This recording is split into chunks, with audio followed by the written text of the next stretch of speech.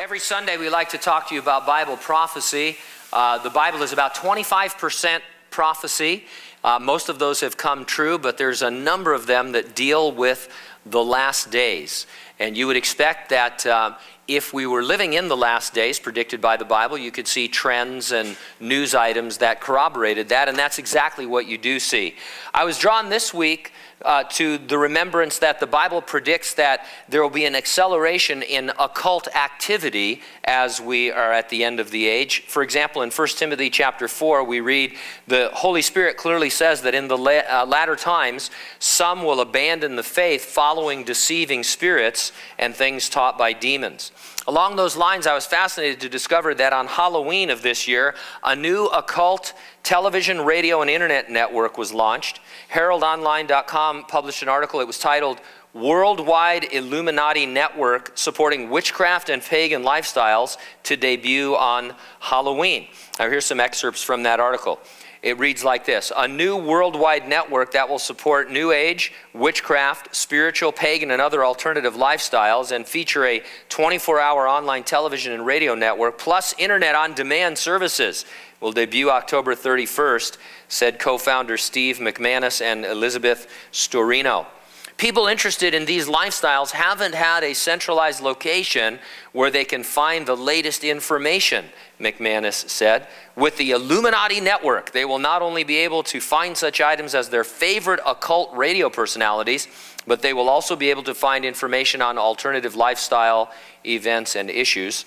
The network will also have children's programmings for parents who want to educate their children about their lifestyle. Now, if you go over to the Illuminati Network website, they make this clarifying statement. They say, we are not the Illuminati you hear about in stories and political rhetoric. We are not a clandestine group of uber-wealthy power mongers bent on... you ever met a monger? What is a monger? I'm going to look that up later. Somebody text me the definition of monger. Bent on maintaining a grip on our wealth and power by enslaving you. People like that do exist in our world. People like that are popularly referred to as the Illuminati, and references are often made to the Illuminati Network. The term has been erroneously applied to these unscrupulous people for some 3 centuries now. These people aren't illuminated.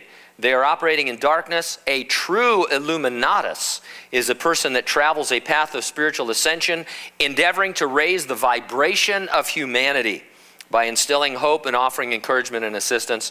The true Illuminati do not keep people isolated from one another, ill-informed and afraid of each other. The true Illuminati encourage and enable open and honest communication and a free flow of true and accurate information so that people can see how little there is to fear. As long as you're not a Christian, that is. Then they don't want to talk to you. But anyway, just as an aside, I think I would have chosen a different name for my network. If you have to spend 10 minutes explaining who you're not, you're just not going to make it. Now, as an example of the kind of thing that they want to promote, the founders say, there are many modern witches, but they do not fly around on brooms. There's a very progressive community of people who practice witchcraft, who have never been able to fight misconceptions with a single voice. And so they're serious about this. I don't know if it's going to make it or not. That's not the point. And by itself, an occult media network might not seem like so much. But the Bible says that in the last days, these are the kinds of things that will be happening. And if you add in all of the other things that are happening that we talk about week after week, the existence of the nation of Israel again in her ancient homeland, the alignment of nations, very particular alignment of nations against Israel involving Russia and Iran or ancient Persia, the proliferation of UFOs and UFO sightings, which is another demonic deception, the technology that exists today for something like the mark of the beast spoken of in the book of the Revelation to be implemented.